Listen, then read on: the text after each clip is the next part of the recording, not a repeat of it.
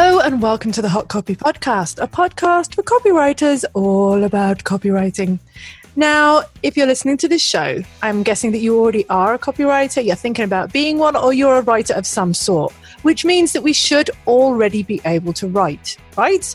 But the truth is that even after years of slaving at the keyboard, we could all do with learning a thing or two.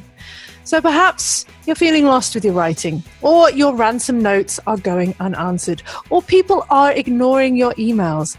In this episode, you're going to get some tips on how to write better, how to write real words for real people. Let's get stuck in.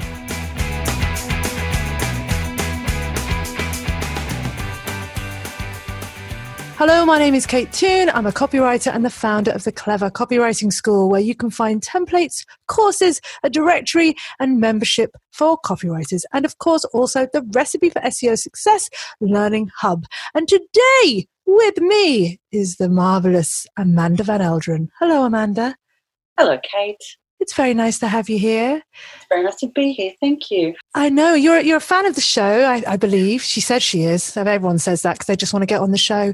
But you're also a member of my community, and you are somebody that helps me organise CopyCon, the copywriting conference in Australia. So we go back a long way. Feels like we do. We do. I think we've only known each other for about 3 years, but there's been a lot of love in that time. There has. So let me start by reading out your illustrious bio. Apparently, you are a copywriter and author of Write Better, How to Cut the Crap and Say What You Mean. Amanda belly flopped into freelancing in 2016 when she chucked in a cushy job and founded WorkWords. She now writes for some of Australia's biggest brands and lots of the smallest. She's on a mission to help everyday people write better and to help big brands cut the crap and say what they mean. So there you go. You've written a book. I have indeed. And you know, that bio, the job wasn't that cushy. It just sounds better. It does sound better. You gave up a really appalling job that you didn't like to do something that you prefer.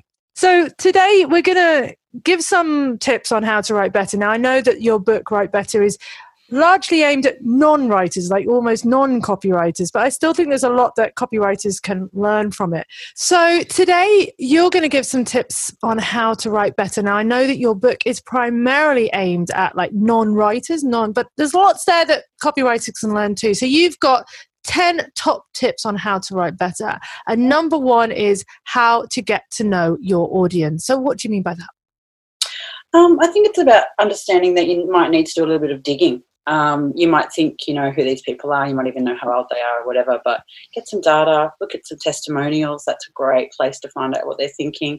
And if you know where they hang out, go and hang out there too and listen in, find out what they're talking about. Do you think that works for big brands as well as small businesses? Like, if I'm going to write some copy for a plumber? I mean, obviously, I've used a plumber, but like, where would I go to understand their audience? Look, from the Australian perspective, I go to places like Product Review, talking about specific products. I go to places like Whirlpool, Reddit to a lesser extent. I think a lot of overseas people use that more. But Whirlpool in Australia is a fabulous source of information on any kind of product or service. It so is. And I also think Facebook groups are a really good place, especially if you have some local community Facebook groups. They're hilarious for one and well worth. Get me started. And starting with if you've got testimonials or reviews, like good things and bad things, starting with, the brand that you're actually working on, if they've got them, and then look at what their competitors are doing. Why are they doing better than your client? What are their customers saying? And do that. Yeah. Copy. No, not copy. No. Be inspired by. That's what we say. Okay, so tip number 2 is understand the purpose of what you're writing. What do you mean by that? And look, that seems incredibly simple and like I'm being Captain Obvious, but so many people skim over it and don't really, take it into account. So what are you actually trying to do? If you understand who the audience is, what do you want to do to them now? Do you want to persuade them of something? Do you want to say sorry about something? Are you giving them good news? Are you selling them a thing, or are you selling them an idea? Like, be really clear on what it is you want to communicate to them about. What's the end game? So do you mean as well, like, because I think often brands very much focus on what they want to say, but then it's more about as well also what the customer wants to hear and what's going to persuade them to take the next step. So is it about call to action, or is it more about just being really crystal clear on the message? I think it's both. I think call to action is a really important part of it, because if you don't give people somewhere to go next, then you can't achieve your purpose. Whether you want them to reply to an email that you sent, whether you want them to click on the link and buy your thing, you've got to give them somewhere to go and keep the conversation going. So you can say all of the cellular stuff and build them up to want what it is, or agree with you or whatever your purpose is, but without that call to action and the place to go next, what's the point? Yeah, exactly. I get it. Now your next tip number 3 is something that I do all the time, and it works very successfully for me, so I'm not going to stop doing it even though you're telling me to. You're saying that I should stop using big words to try and look smart. Yes. Not me in particular. Well, no, of course not. Of course. We're both perfect writers, obviously, and perfect humans. Look, as a rule, if you wouldn't say it, don't write it. But the really big caveat on that is that it's all got to come back again to the audience and the purpose. So maybe, the audience that you're writing to needs some big words thrown in there. If you're writing a university essay, disregard anything I've ever said about everything if you want to pass your degree. But as a rule, if you're writing in a for any sort of audience, be sort of conversational. If you wouldn't say it, don't write it. Use the smaller word if there's an alternative. And, you'll be better understood the first time people read what you've written. I think what clients' objection to that often is that if they write in too plain English or it's too conversational, that their audience almost isn't going to respect them, or they're not going to see them as knowledgeable. So how do we get clients over that hump? Like, they've said, we would like to write, please purchase our blah, blah, blah. And you're like, no, just say buy, because that's what people say in real life. But they're like, no, we want to sound professional. We want to sound authoritative. How do we persuade them that conversational copy is better? I think you've got to be able to show them examples, and it isn't always possible to give them a nice, neat figure and say, well, using this and, A/B testing that. That's not always real life. But being able to kind of back up, how are people talking? Let's, think back again to that, getting to know the audience and the testimonials and what people are saying. How does your audience talk? And that's a very easy thing to get examples of. So you can back it up in that way. And sometimes it's a matter of doing that kind of first run at something and going, well, this is how it could sound. This is talking to your audience, and really getting them to look up and look out rather than, staring at their belly buttons all day. Yes, we don't want to do that. I don't think I can see my belly button. It's somewhere down there. Now, the next one intrigued me. Why you should stop hesitating. What do you mean by that? It's those hesitating words, like, have you ever read anything that Apple has written about themselves that says Apple tries to be a technology company that blah, blah, blah. Apple aims to be a something, something. No, Apple just does. Apple just delivers. Apple just is. So, those words, and you see it a lot, in small business, when people are kind of asking permission, in a sense, to say, well,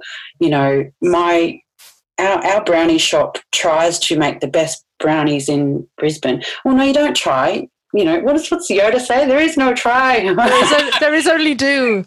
If you're comfortable saying that you've got the best brownies in Brisbane, then say it. We make, the best brownies in Brisbane. Impress your friends with the best brownies in Brisbane. Those hesitating words just take away your authority and your credibility. So just check them out. So stop being so tentative and be a bit more believe in yourself. If you don't believe in what you're writing about, your business or your client's business, what hope has the audience got in going on that journey with you? Yeah. You've got to sound confident. You've got to walk the walk, talk the talk. I guess again, the client objection will be, well, what if someone asked us to prove that we have the best brownies in Brisbane. And I guess the way I've always got around it, and you and I have done the same thing. I think we put a little asterisk. You just put it at the bottom of the page, according to my mum. That's what I. My mum wrote the first testimonial of the book, actually. Yeah. I think I've even got that on my. Have I got that in my book as well? It's a classic. Asterisk, according to my mum. No one can get past that. Now, the next tip number 6, is how to think about where your words are read. So, what do you mean? Well, look, print isn't dead, but most people are obviously reading on screens. And if you break that down again, a lot of people are going to be reading on a phone screen. So think about what that means in terms of, you don't want your readers to end up with thumb ache from scrolling through things. You want things to be optimised. I mean, that's another conversation as well, optimising the design for mobile. But, think about, does that heading need to be shorter? Am I saying too much on this page?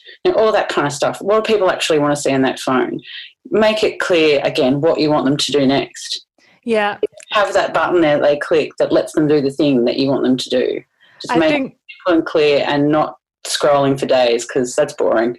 I think it was in your group or somewhere where you posted a picture of like what happens when words get wrapped, because they get wrapped a lot on mobile phones. So the words, it looks great on a screen because the sentence runs the whole way across, but on a mobile it breaks in a funny place and changes the whole meaning of the sentence. So I think it's, often as copywriters we don't have control over the copy once it's placed in the design. But as you said, shorter sentences, shorter subheaders. I think, mobile, as we know, mobile is now the primary source for Google's indexing. And, most, especially location searches, something about 80% of location searches are done on a phone. Just more people are using their mobiles. I look at my own stats, and now it's up to 60-70% of people are looking at my site from a mobile device. So it's less copy. People don't read our copy anyway. They read it even less on a mobile. Some people say, oh, well, that's, less words, less work for the copywriter. That's actually it's more words. As anyone who's ever tried to write anything will know.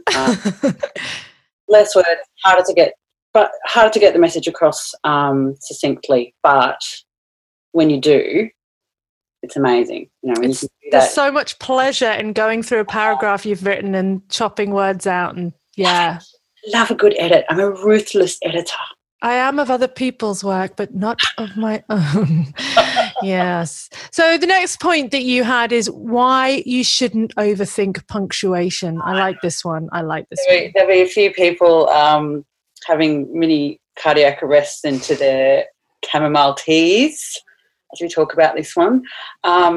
Just don't overthink your punctuation. It doesn't matter if you use Oxford comma or you don't, or whether you don't even really know what it is, as long as you're consistent. That, there's a secret for you. Consistency covers up all manner of not knowing stuff. Someone put me on the spot and gave me a quiz on grammar and punctuation, I would fail miserably. I wouldn't care as long as I was consistent. That said, the adjunct to that is that if you have a style guide that you're working to for the brand, then obviously go with what they like to use. But if you're just going full pelt, free rein, don't worry about it. Just if you hyphenate, overthinking, hyphenate it every time that you write it. Yeah, I think there will be people listening to this going, how dare you say that? We've got a lot of kind of people who are very precise on their punctuation. But I'll be perfectly honest, it's never been something that I've had a very good grasp on. When I went to school, they taught like italic writing and like Indian dancing. We didn't actually learn how to use semicolons. I wouldn't know. I just occasionally put a semicolon in, like so that I look like I'm a copywriter. I don't know why, And if I'm confused, I just make 2 short sentences so I can put a full stop in instead. It's audience again. Like if they don't really know what a semicolon's for, they're likely to be able to understand what you're trying to do when you use it.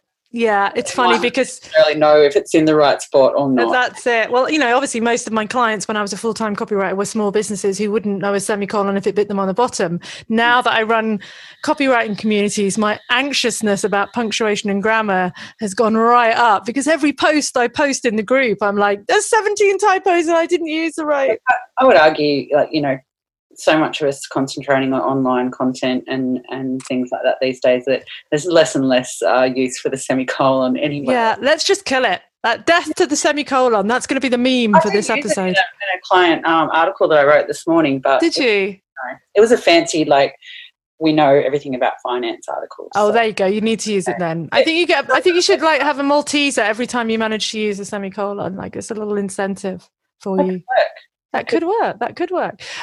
So the next tip is how to manage your time. Well, it's not a tip. This is the sentence that we've got written down here. How to manage your time. So editing and proofing are part of your process. Ew, no. Now, if you're listening to this, you will have listened to the episode previous to this, which is all about proofreading. And you'll know that Belinda and I do not do our own proofreading or editing. We outsource it. I think it's impossible to proofread your own work. Do you think it's doable? It's doable, but it's not ideal. My mum is my proofreader. My dad is my proofreader. Yay, parents! I'm a control freak. It's doable if you can let it sit for a little while, ideally overnight. If you've got the time to let it sit there and then go back, then yes, it is doable. But if you've just, hypothetically, if you were close to missing a deadline and you bashed out a 600-word article in, 57 minutes, hypothetically, then, you're not going to pick up the little bits here and there that aren't working. And it might not be anything that you can pick up in spell check. That's the whole reason why we need proofreaders, if it's in spell check. So how do you manage your time so that it can be managed? You need to...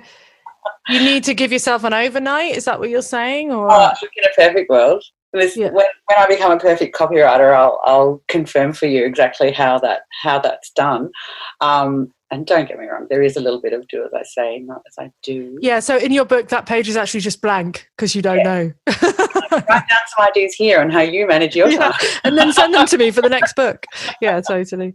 I think it's part of it is just building it into the process from the start, just having that awareness that, if I don't get it done by this certain time, I'm not going to have time to edit it. And also just, like, have a look at a piece of writing you've done and that you haven't had time to edit and think, is that really your best work? Because even something that you can just churn out that doesn't seem like it's too complicated or what have you, if you go back to it again, even if you can only leave it for an hour.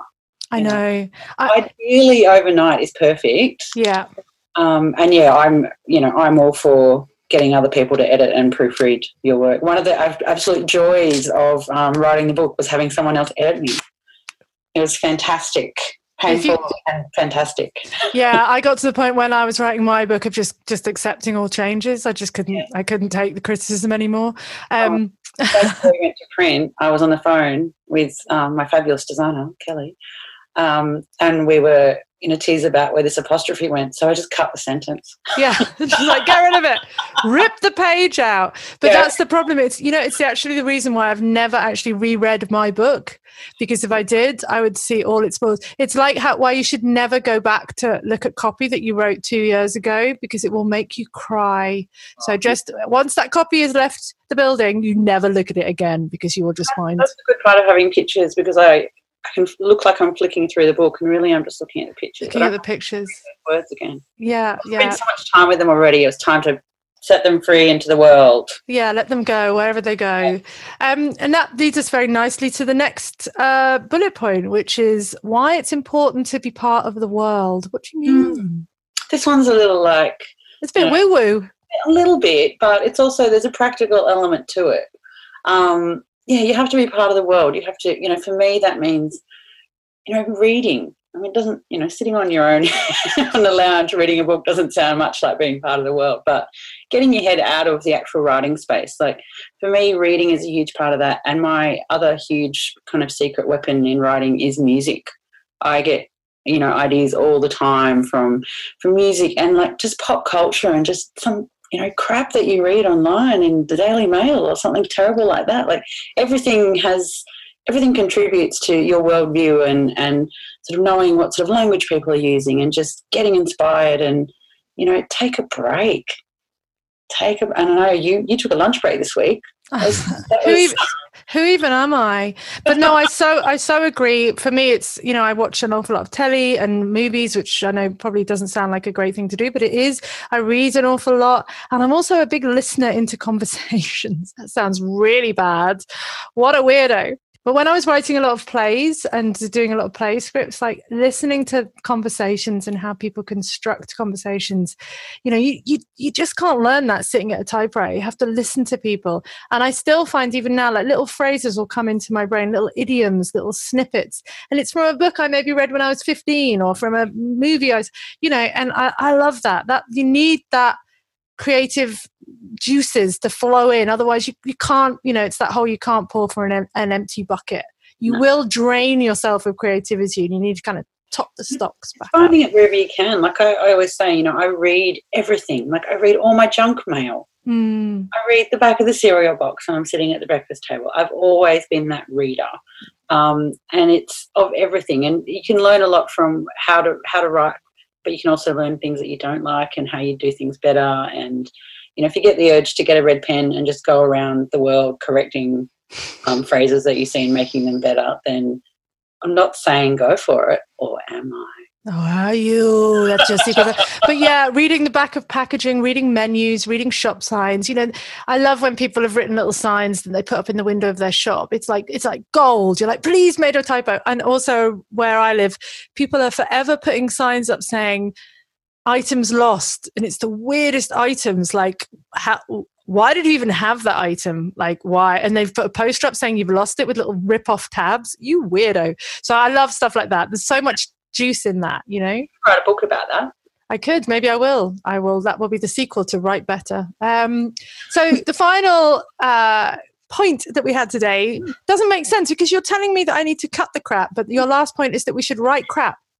I often don't make sense. Yeah, just don't be afraid to write some crap, because if you think about getting stuff down on a page and that first draft kind of process, you know, a first draft is about getting it done. You know, get some crap down on the page. Get, you know, all the points you can think of down on there, and then make it better. That's the whole point of writing. If everything came out perfectly formed as I sat and typed at the computer, then I'd work for about, you know, 43 minutes a day and, you know, be rolling in money Scrooge McDuck style. But I don't. I write some crap on the page to get myself going, and then in a perfect world, have some time to think about it and come back and make it better. In a more realistic world, then just go back to the start of the document and start again. Now, I'd just like to point out here that I do only write for 43 minutes a day, and I am rolling in money like Scrooge McDuck. On the beach. Yeah, there you go. And that's it, though. It's very different writing for yourself than writing for other people. You know, I can edit as I go because it's my own brain and I'm writing what I want. But yeah, you know, you can't edit a blank page. You really just got to give it a pop and get stuck in. Well, look, Amanda, I'm very excited about your new book. I have a copy of it right here. I was very lucky enough to get a proof version of the book. And also, my quote is on the back.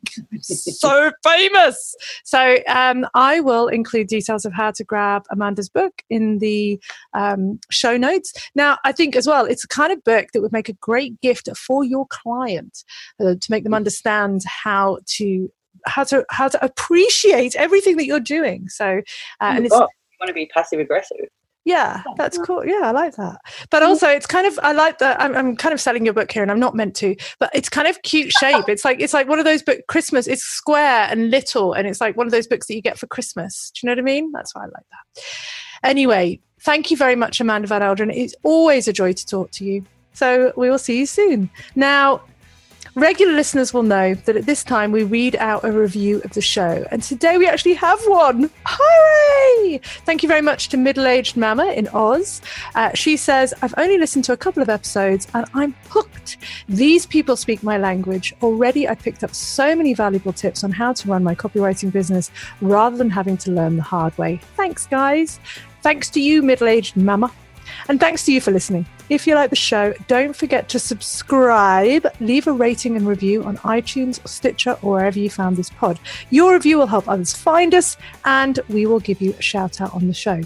You can also head to hotcopypodcast.com and leave your comments on the blog post for this episode, as well as finding links to all Amanda's various bits and bobs. So that's it for this week. Thanks for listening, and until next time, happy writing.